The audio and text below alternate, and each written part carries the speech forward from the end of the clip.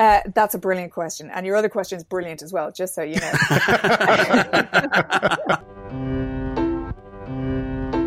Welcome to Sincast, presented by CinemaSins.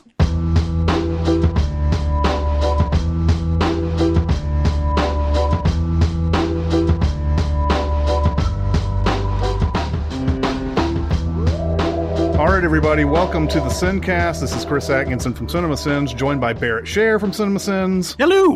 And today we are going to speak to a very special guest, director Nyasa Hardiman. I hope I'm getting that right.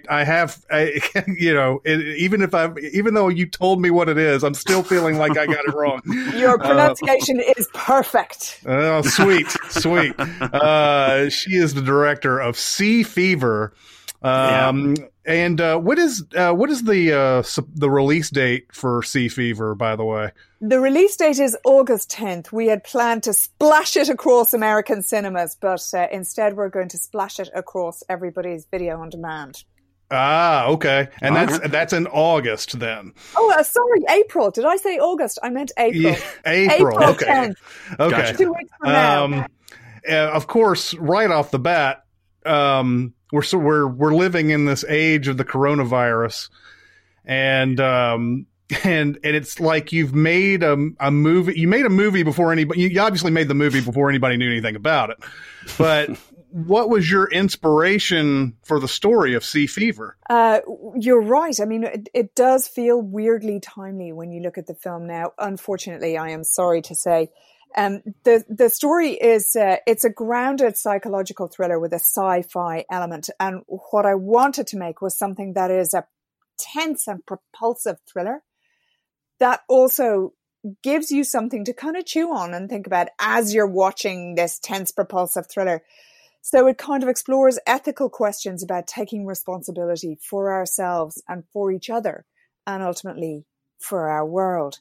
So the story is kind of thematically, the story is rooted in this idea of the conflict between individual need and group need. And I think that's what makes it feel really timely, because there is an infection in the story, and the characters in the story do have to make a choice about, well, do I protect myself but put the broader community at risk?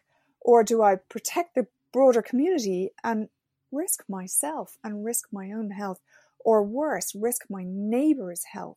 I'm so sorry to cut you off, but that's something that you never see in a story like this. Like typically you'll see the outbreak or the infection or something like that, and you'll see the response, and you'll see, the psychological aspect of it. But you typically don't see that moral quandary that we're all facing in reality right now, of self versus community. And that was very, very interesting to see inserted into what you said. This is kind of a grounded psychological horror movie. Yeah, well, they're my favorite kind of films. I love that sweet spot in cinema between, what cinema does best, spectacle and a kind of dream reality, and also something that feels really rooted and truthful and authentic, and that asks you questions that are kind of difficult to answer. Right. That was a question I was going to have. I had about the parasite that is in this, or the sort of the organism that has all the tendrils that has is that based in reality, or is that a real thing? Well, here's the thing. It's the animal in the story is something that I invented. But everything that it is and everything that it does is rooted in truth. So everything that it does in the course of the story, there is an animal somewhere that does that thing. But in the story, it is, it's an amalgam of a whole load of different animals. So it's big because when you live in the deep ocean, you can have a really huge body because you're not subject to gravity, right? I did consult a marine biologist who said, yeah, an animal like that, I'd say that's a cnidarian. So in the story, our character goes, I think that might be a cnidarian, which apparently is jellyfish. So it's a kind of a jellyfish. So it has these long tendrils, which are not tentacles because they're not prehensile and they don't have suckers or anything.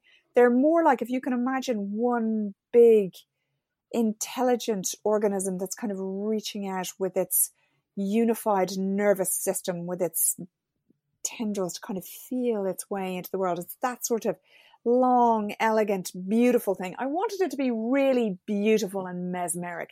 Because, of course, what it is in the story is it's a metaphor for nature. It's a metaphor for the fact that nature is both gorgeous and huge and mesmeric and endlessly beautiful, and also terrifying and unknowable and completely different from us, but we're a part of it. You're absolutely right about how beautiful it looks. The underwater shots in particular in this movie were seriously mesmerizing. It looked great.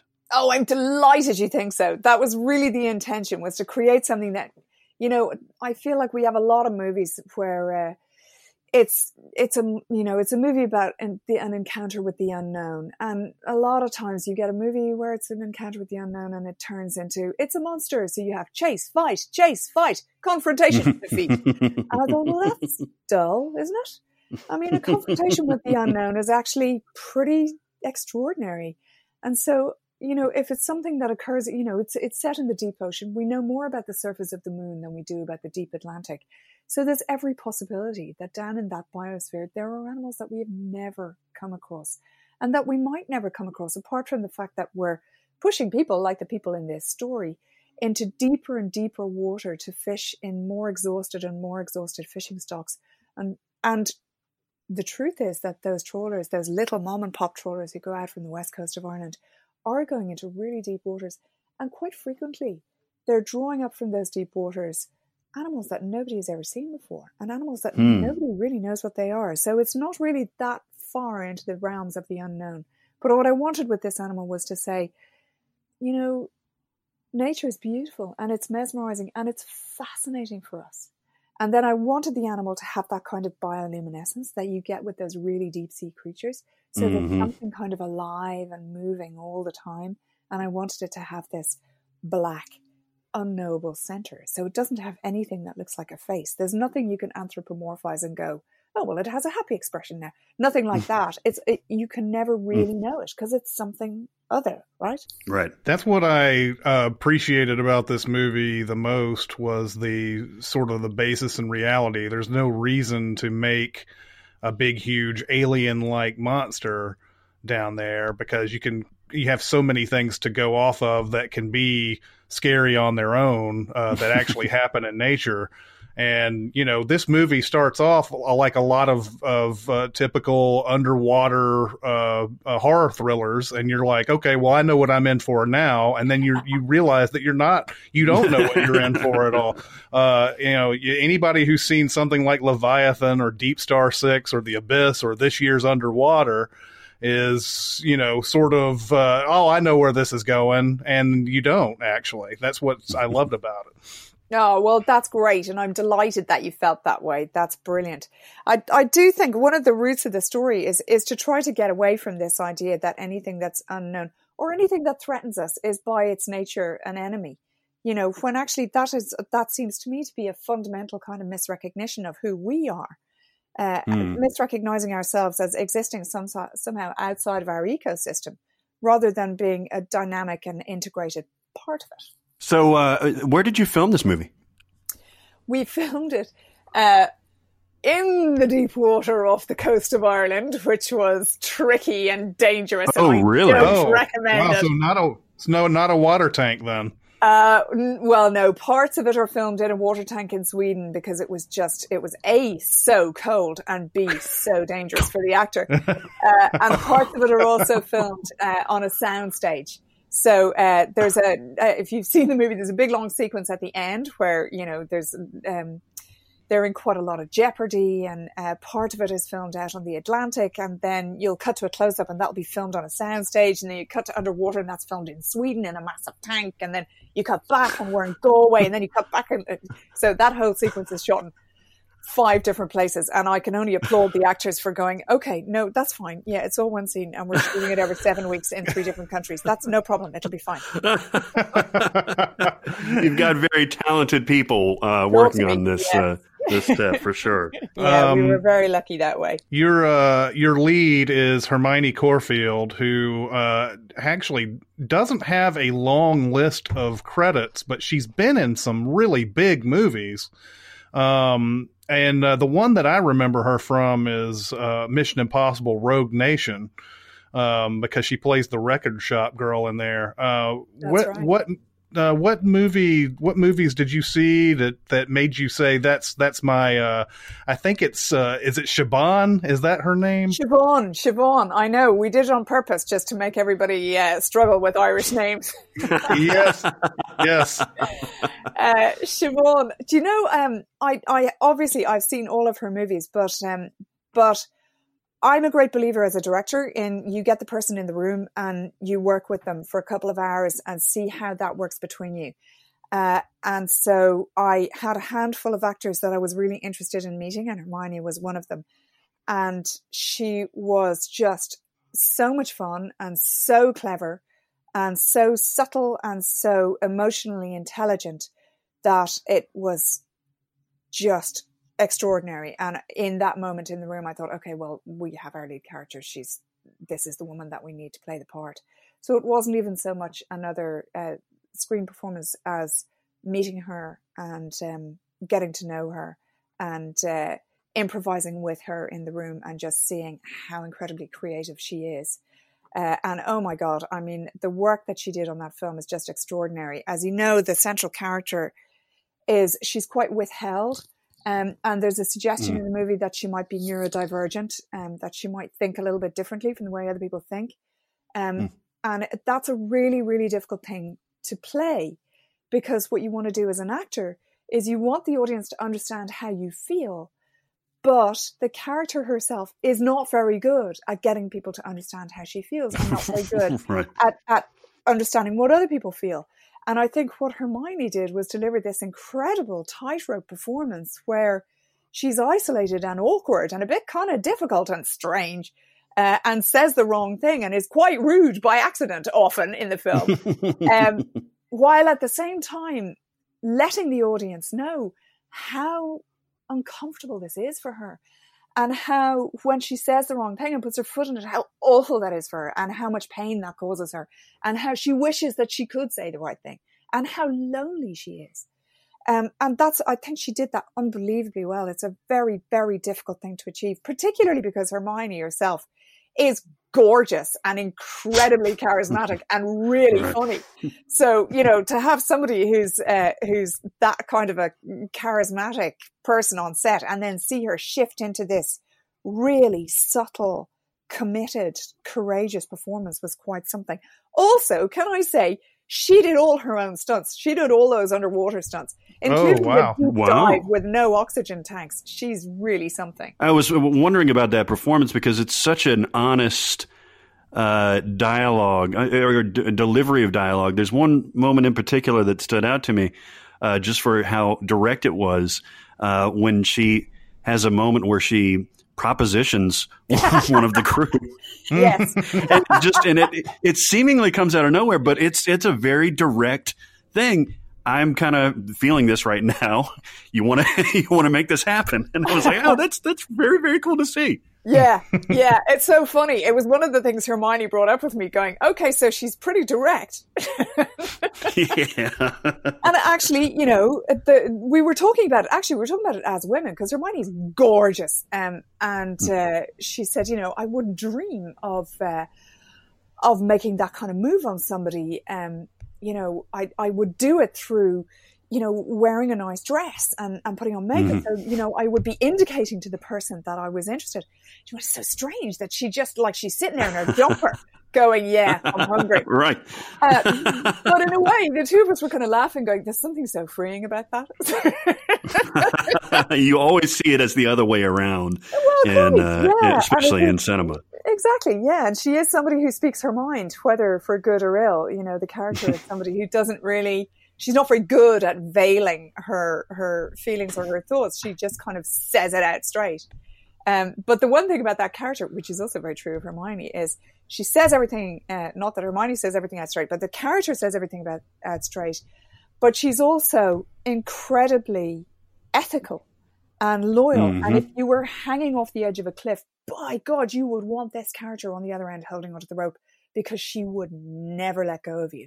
And that's kind of what the story is, that you know, you might meet people who think differently to you, who are neurodivergent, who say the wrong thing and don't get your jokes. And, you know, you might think, oh, that person is cold, or they're not connected, or they don't want to be friends, when actually the opposite is true.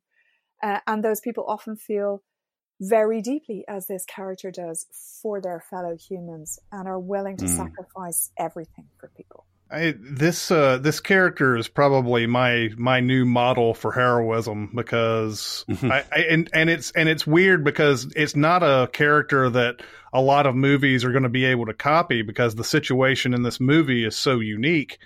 And so like it's hard to get a character that has to run down all the different things that she does in this. But there are so many things in here where she's actually the ship's antagonist. Yeah. And it's one of those things where, like, it makes you ask a lot of questions as to whether or not morally and ethically is this right? Is this against free will of the people that are you're living with? And, you know, it's one of those things that I was sitting there going, man, I love everything she's doing in this. But she's also like, you know, she's an antagonist to the crew. And what would you do if you're, you know, you had to make a bunch of money and she was saying, no, you can't make money now. I'm really delighted to hear you say that. I don't know about you guys, but I'm not really that interested in the idea of villains who are terribly villainous. I think it's much more interesting if you get a group of people together, all of whom are struggling and doing their best and making choices that they think are the best choices in the circumstances. And then sometimes those choices turn out to be really disastrous, but it's not out of any kind of malign intention. So everybody in the story is doing their best. And she, as you say, is absolutely the antagonist for the rest of the crew, where the rest of the crew are really kind of integrated and they're one big family. Certainly for the first half of the story, not really a part of that family and doesn't really want to be. And then as you know, the problem of the film establishes itself, she transforms in that, she starts to feel more connected to the other people on the boat, and also that she starts to take responsibility for them and starts acting in a kind of leadership role, because she feels that duty of care and responsibility that we kind of all have for each other. But it's not that other people on the boat don't have that. Like, I think the captain and the first mate do have that. They just think that different actions are a better idea. And, you know, I do like that everybody's right, even though they're heading for disaster. And there's something kind of interesting about that I hope when you're watching it, you're going, I'm actually not quite sure who I agree with here, because I can see the value of what they're saying. Just get get home. And you're the owners / captains of the boat, Doug Ray Scott and Connie Nielsen. Some familiar faces there. Doug Ray Scott, I know from Ever After. I remember when Ever After came out, and I remember Mission Impossible 2, because hey, you probably saw a lot of Mission Impossible movies. When I only cast for Mission Impossible movies. That's my rule. That's correct. Well, also, and Connie Nielsen happens to be in one of our favorite movies of all time, The Devil's Advocate. Oh, that's right. Yeah. I would say that she's most known for that, right? Gladiator, anybody? Gladiator, yeah. And she plays the Max's friend's mom in Rushmore. Oh yeah, no, I mean she's got tons of credits. I just we just have an uncanny love of that movie, the Devil's Advocate, for no reason whatsoever. Yes, one of the best portrayals of the devil on screen, I think we might argue. Yeah, there you go, and one of the most over-the-top monologues at the end of all time. Yes. Anyway, we're not talking about the Devil's Advocate. We're talking about your movie. What was it like working with those guys? Those are obviously, like, they're veterans now. They're like 20-something years of industry experience, which is hard to believe when I say it out loud. Well, here's the thing. The woman who owns the real trawler that we used in the story is this absolutely brilliant woman. And she's a native Gaelic speaker who lives in really, really far distant island off the west coast of Ireland. And she introduced me to her husband. And I actually can't remember his name, but he's an Icelandic guy. And I went, oh, that's amazing. You're married to an Icelandic guy. That's so unusual. And they both kind of looked at me blankly going, No. And they explained to me that because they're fishing people, and of course I was too stupid to realize this, they're fishing people. So they're fishing all north and south of Europe on that western seaboard of Europe. So they know every other fishing boat that's fishing out of Norway, Sweden, Denmark, Iceland. They all hang out together. They all go to the same bars. They all know each other. They all marry each other. And there was something so lovely about that, about this kind of transnational community. And the fact that that those small boats are really genuinely made up of people from all over the world. And they come together and they make these communities, and they're really, really tightly connected, and they come from lots of different places. So it was something I really wanted to do in the film, was to say, okay, so the people own this boat. One of them is Irish and the other one is Scandinavian, because that's really common. So I contacted Connie Nielsen and I showed her the script, and she is fantastic. And she said to me, I come from a tiny fishing village in Denmark. Oh, wow. And she knew everything there was to know about the lives of these people and how vulnerable they are and how economically fraught their life is. And she was really keen to do the story for that reason. And that was just so brilliant, because, of course, Connie is so charismatic. And she gives such an intensity of performance, and she's so generous, and she's so committed, and she's just brilliant to work with. She's so generous to the other actors, and she's such a joy. And she has this kind of leadership quality. She walks into the room and your eye goes to her, and she's really direct, but she's really warm. She's really kind. But she doesn't take fools. She is a natural leader. Similarly, I mean, we were so lucky that Dougray Scott responded to the material. I remember having a phone call with him when he'd just read it, going, I'm in, which was just amazing. It's what you just long to hear as a director. Yeah. Because again, he's a man who has this kind of alpha dog energy, doesn't he? He's like, he's just beautiful and full of machismo, but he's also full of tenderness and sensitivity. And he was just such a delight on set. So generous with the younger actors, so kind. And the two of them built this ensemble together and took their leadership roles in the story really seriously. They learned how to pilot that boat. They could take it in and out of the harbour. They learned how to fish. They were absolutely brilliant. And Dougray said to me, the first time he read the script, he went, the thing I love about this story is the transformation of his character, saying that again, it's this thing, nobody is a villain. Everybody does their best. And sometimes your best turns out not to be such a great idea, but that doesn't mean it wasn't the best idea you had at the time. And as you know from the movie, those two people are really carrying a huge weight on their shoulders, both in terms of the responsibility for the rest of the crew, and also this grief that they carry with them into the story that inflects all of the decisions that they make.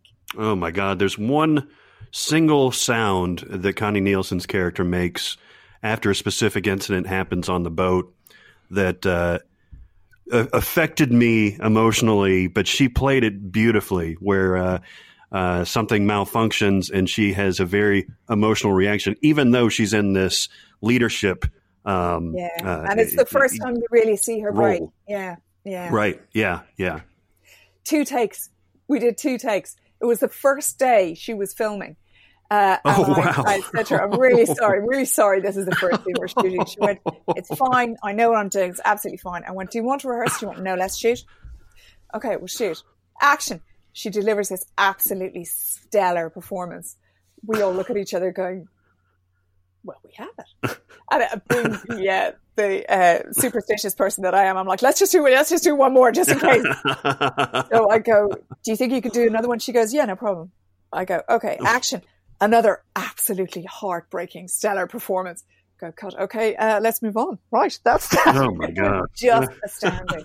From a standing start, she delivered that performance. It was really something to see. What a crazy this whole experience sounds just pretty amazing.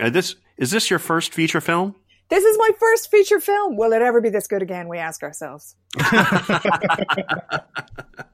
Many, many times, I'm sure. I certainly hope so. That's something else about this movie. This is usually, sort of a testosterone fueled kind of thing, but you have 3 women on board on this, on this ship. And I guess these other thrillers, they try to throw in like 1 or 2 women every once in a while, but these people look like they are just very like, this is their life. This is something that they, have always done and everything. And you have, you have some people in the supporting cast who are extremely good too. What would you like to say about the other people we haven't mentioned here? Because they're also very good, but I don't think many of us are very familiar with them. Well, first of all, on the point of gender parity, when I was developing the script, one of the producers said to me, you want the central figure, I understand you want the central figure to be isolated, so maybe make her the only woman on the boat. And that isolates her a bit more. And I thought, that is absolutely the opposite of what I want to do in this story. We all live in the world. The world is full of different kinds of people. It's pretty much evenly split between boys and girls when you're walking down the street. So why would you set up a world where that isn't true? And I really, really did not want that to be an issue in the story, because it isn't really an issue. I'm sure it's not an issue in your life. It's not really an issue in my life. I don't walk onto set going, here I am walking onto set as a woman. It's just not something that you think about very much. It's you think about, what you want to do and where you're going and what's interesting to you and what's exciting and what's, what you can smell and see and what you want to deliver and create. So I wanted that to be what this story was about. I didn't want to be hammering home some kind of 1950s surprise, surprise, there's a woman in the room. Like, that's just not interesting to anybody, I don't think. So it was really important to me that it would be, that the boat. There's a brilliant quote from an autistic writer called Zosha Sachs saying, "To right the ship of humanity, we require all hands on deck." And it was something I kept thinking about while I was writing and while we were shooting. To right the ship of humanity, we require all hands on deck. And Zosha Sachs is talking about neurodivergent people. And I had come across the quote because the central figure, Siobhan, is neurodivergent. But it is also true that on the boats, you've got men and women working together. You've got Middle Eastern and North African and South African and European all working together. Nobody thinks about that stuff. All they care about is, are you good at your job and are you fun to be with? Can I stand being in a room with you for 3 weeks solid on a boat? That's all they think about. And there's something so wonderful about that. In a world where we're all becoming increasingly obsessed with nationalism and my country, not your country, it was just so nice to go, look, here's this really, really traditional, incredibly old way of life that is also completely integrated and completely transnational. And that was something that was really important for me to reflect in the movie. You definitely did that because all 3 of the female characters are super strong. Like, you wouldn't mess with them. Well, they're people, right? They're 3-dimensional people, like the people that you meet in the street. And the people that end up on the boats tend to be, pretty interesting, sturdy, strong-willed people because the work is hard. So you don't do that work unless you're really able for it. But in terms of the other actors that you were saying we haven't mentioned yet, we had the absolutely brilliant good luck of having Ardalan Esmaili play. He's so great. I think he's wonderful. And he is somebody that whose screen performance I had seen before I met him. He was the star of a film called The Charmer by Milad Alami. It's a Danish film. And I saw the movie and I thought, this is the guy that I want for Sea Fever. He has everything that we need. He has this focus and intelligence and sparkle and natural charm, and he's funny and he's self-deprecating. He is just a delight. And then, of course, we were super lucky to have Olwen Fouéré, who is a national treasure here in Ireland of both stage and screen. I was about to ask, usually when I see an actor that I've never, ever seen before, but they're in a movie that, is from another nation, I'm like, I bet that person is an absolute star over there.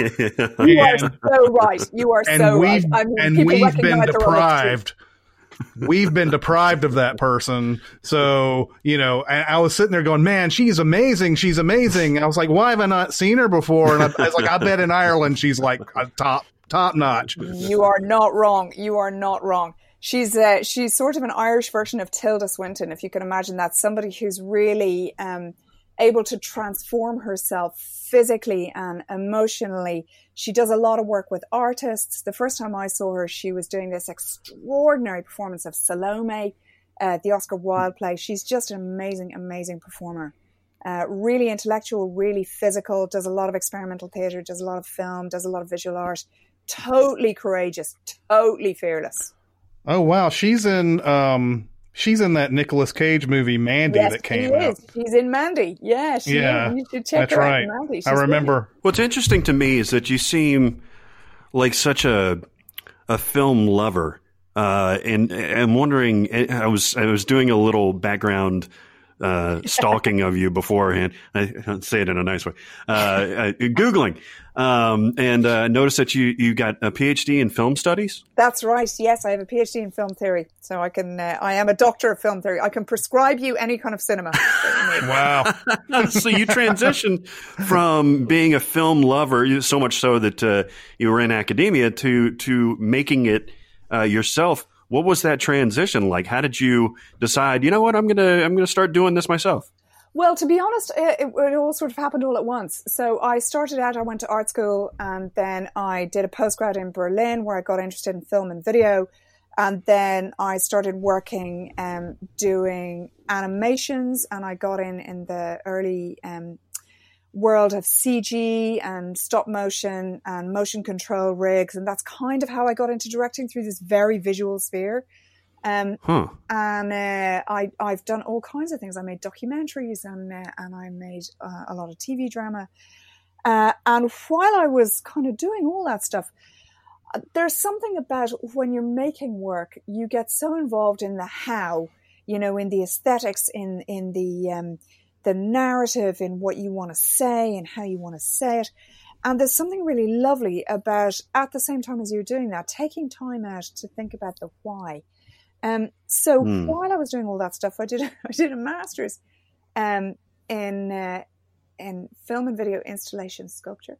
Then I did another master's, which was in aesthetics and politics, looking at kind of aesthetics and how politics gets inflected, or how politics kind of enters aesthetics. And then out of that, I did one in film theory. So I did a PhD in film theory. So I was kind of doing all that at the same time as I was developing my practice. And what I really find is they feed each other. So I recommend it. It's actually kind of great, because your practice and the work that you're doing gets nourished by these kinds of ideas that are floating in from a really different way of thinking about cinema. And it's just all really enriching and fun.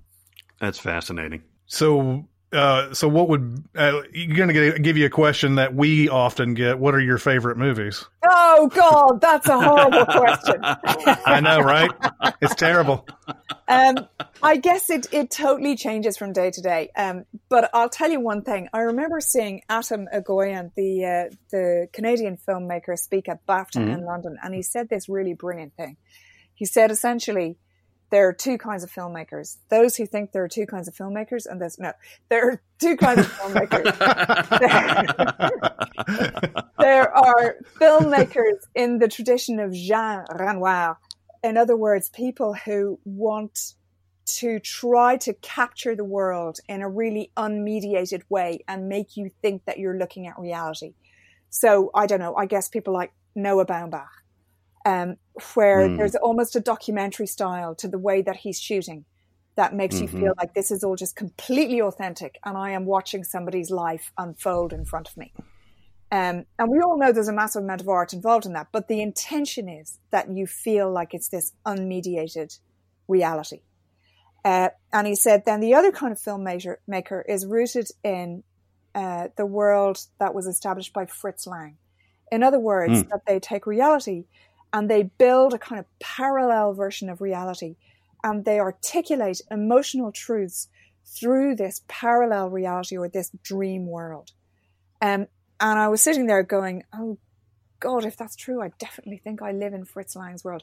So I do love that kind of cinema. I do love that cinema where the director kind of brings you into a dream reality which feels heightened and uses all of the artillery of cinema, you know, beautiful spectacle and amazing sound design and music and performance and all of the things that just make us feel really ecstatic at the movies, at the same time as using that to create a story that really asks you questions and demands of you to think a little bit more and not to be lazy about the way that you're engaging with the characters.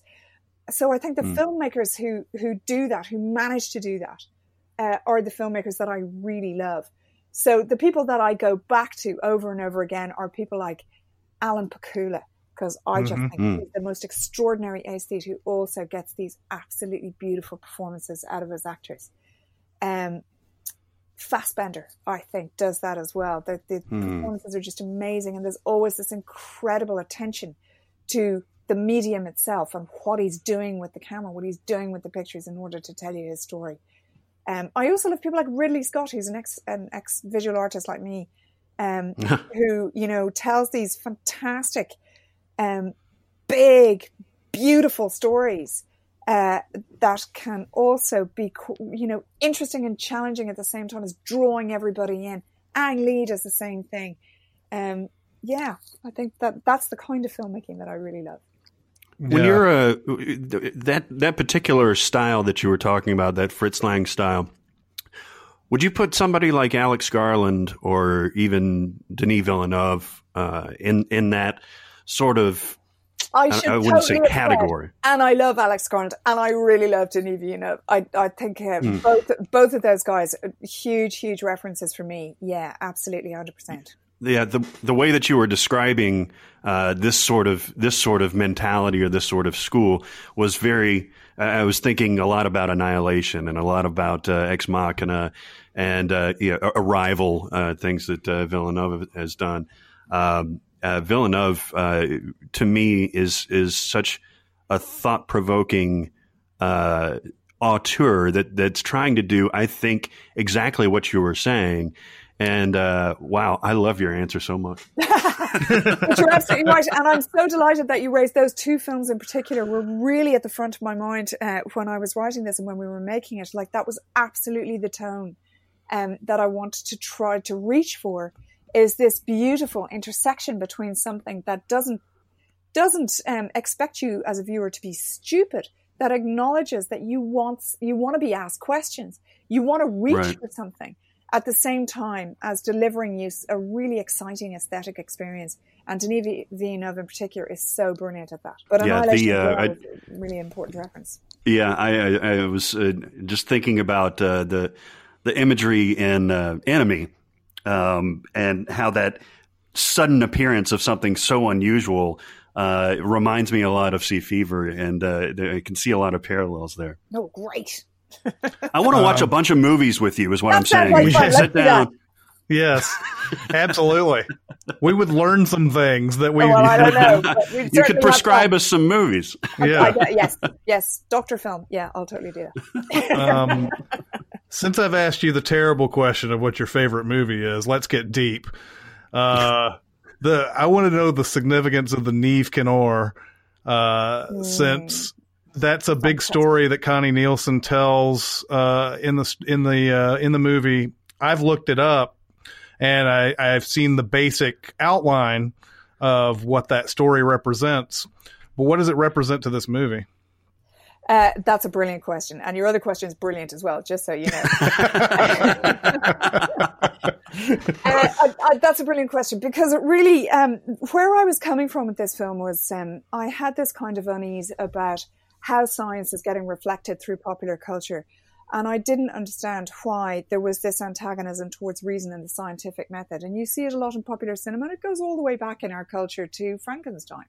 This idea that scientists are untrustworthy, that they have a God complex, that they somehow operate contrary to the public good. And that seems to me to be troubling and demonstrably untrue. So I wanted to tell a story that would really valorize the scientific method and that would valorize somebody who puts reason ahead of panic and emotional wishful thinking, and for whom the scientific method is always the gold standard that they use. And that's what that central figure is. And I wanted to, when I was thinking about that, I was thinking, okay, so what's the opposite of that? What's the opposite of the scientific method? And the opposite of the scientific method in my mind is magical thinking. This idea of where, you know, what you wish were true, you just decide is true. So, you know, I wish climate change weren't happening, so it probably isn't. That sort of thinking, you know, and we all do it. And the more I because I'm really nerdy, the more I researched into this, the more I discovered that actually my understanding of magical thinking was really quite shallow, and that there's a lot to it that's really interesting. Magical thinking is one of the things that keeps us keeps us healthy and stops us from getting sad.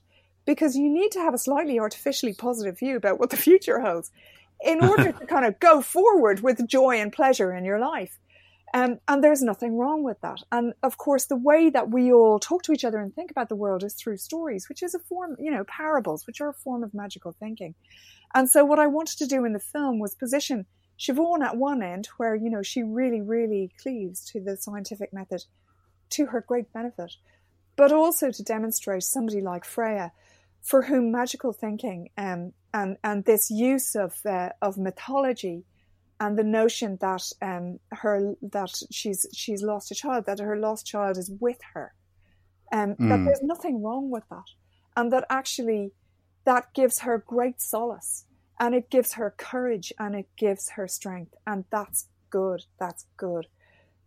The other thing I wanted to do with the idea of Niamh Keenor is, because Niamh Keenor is all tied up for Connie Nielsen's character and for Dougaray's character. It's really tied up with loss, but it's also tied up with hope and, you know, the magic of the ocean, and you never know what's going to happen next, and the excitement and thrill of, you know, the extraordinary beauty that the ocean can throw up that does feel magical.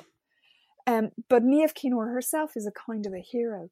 And so at the end of the story, what I wanted to do was tie that back in and say, you know, somebody like Siobhan, who's incredibly ethical and who cleaves to the scientific method when it would be easier just to panic and lose her head, and who thinks rationally about what would be best for everybody around her, that at the end of the story, through her strength of character, actually she does become a kind of magical hero. Yeah, I was thinking maybe not that deeply into it, but I'm so glad that you gave me that explanation, because I was sitting there thinking very basically, I guess in a way I'm you know, this is right, but I was thinking that their belief in this myth and everything is something that you know, they named the boat that, they named their child that, they have a superstition about red hair on the boat. Yeah. There are all these. I'm sorry? You know where that comes from? The superstition about red hair on boats. I don't know how true this is, but I've been told it by a few different people that there's this superstition in the west of Ireland that you shouldn't have a red head on a boat.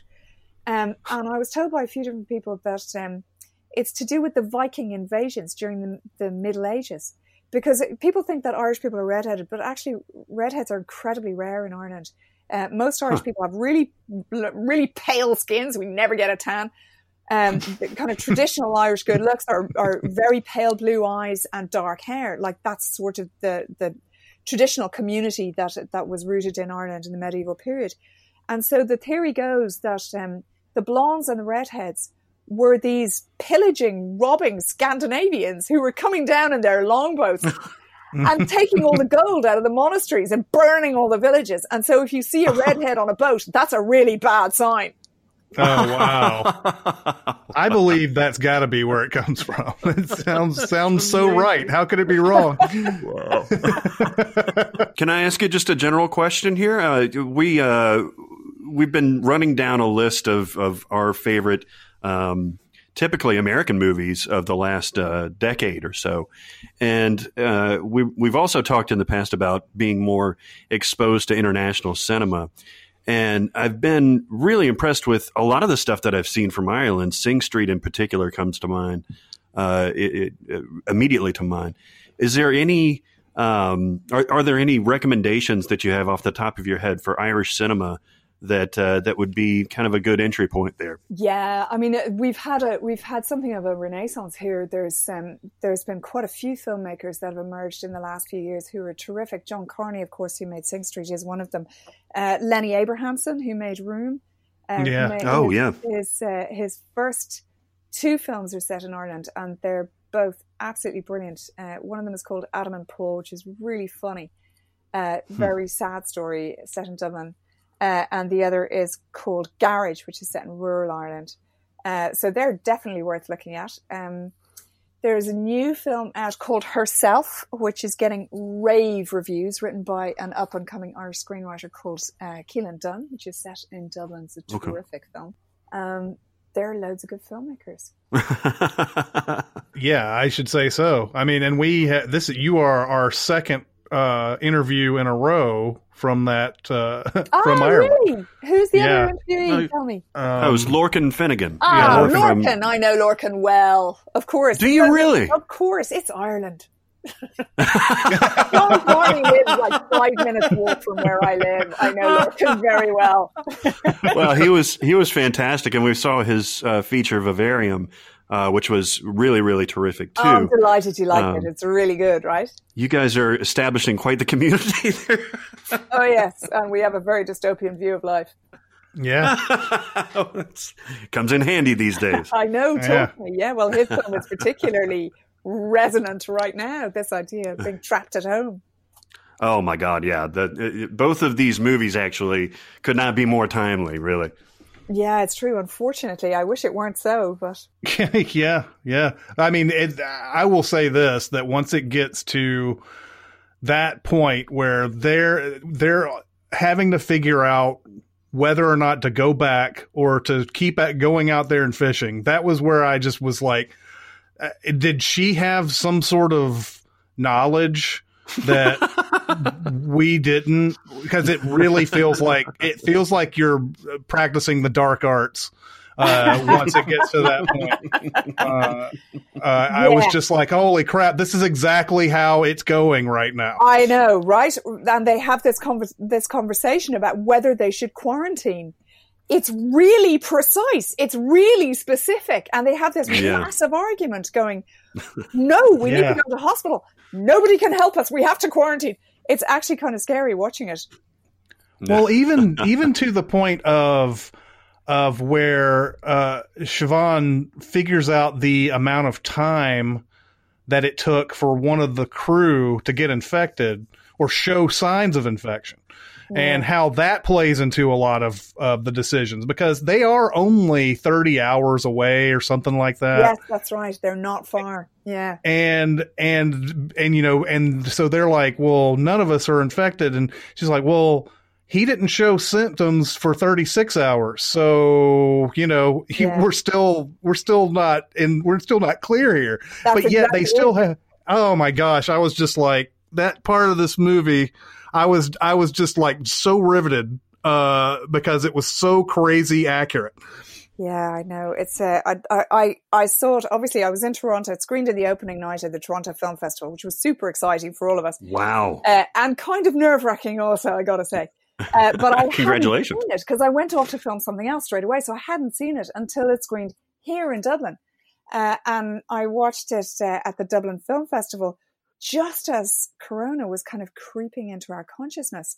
And my husband was with me, and he turned to me going, there's scenes in that film that I don't think I've ever seen before. Mm-hmm. Which, of course, is not true. They are still there. But it was just that idea that suddenly, unfortunately, it has this massive resonance. And, of course, when I was writing it, what I was thinking about was this idea that how do I take responsibility for myself? How do I take responsibility for my neighbor? How do I take responsibility for my community? What does that mean? And that sense that, none of us is an island. We are all a dynamic part of one big ecosystem. And at the time that I was writing, I was thinking about climate change and the fact that, we think of ourselves as individuals who don't have an impact on our community at our peril.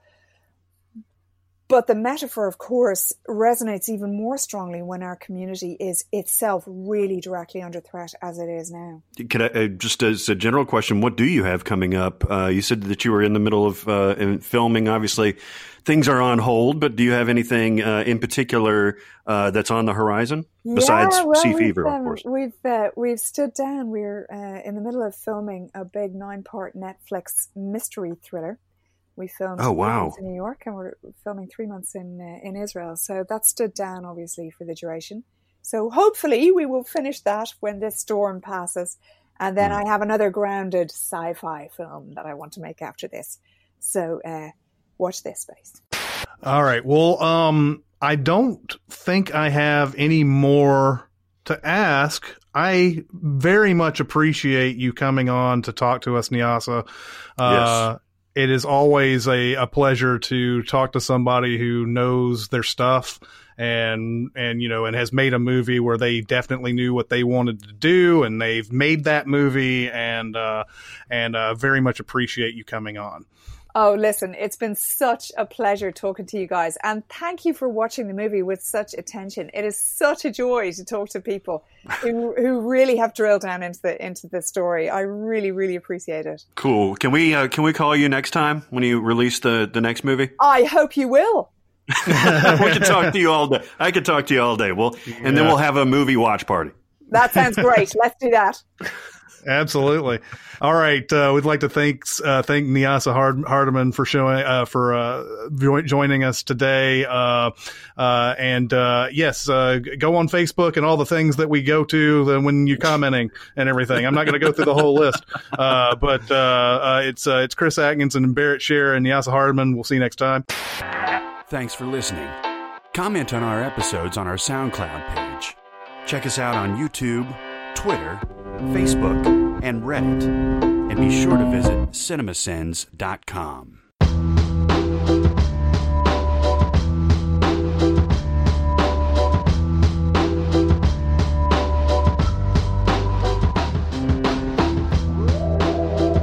I think so too. Well, it helps that you have such a pleasant voice. Oh, how very charming of you.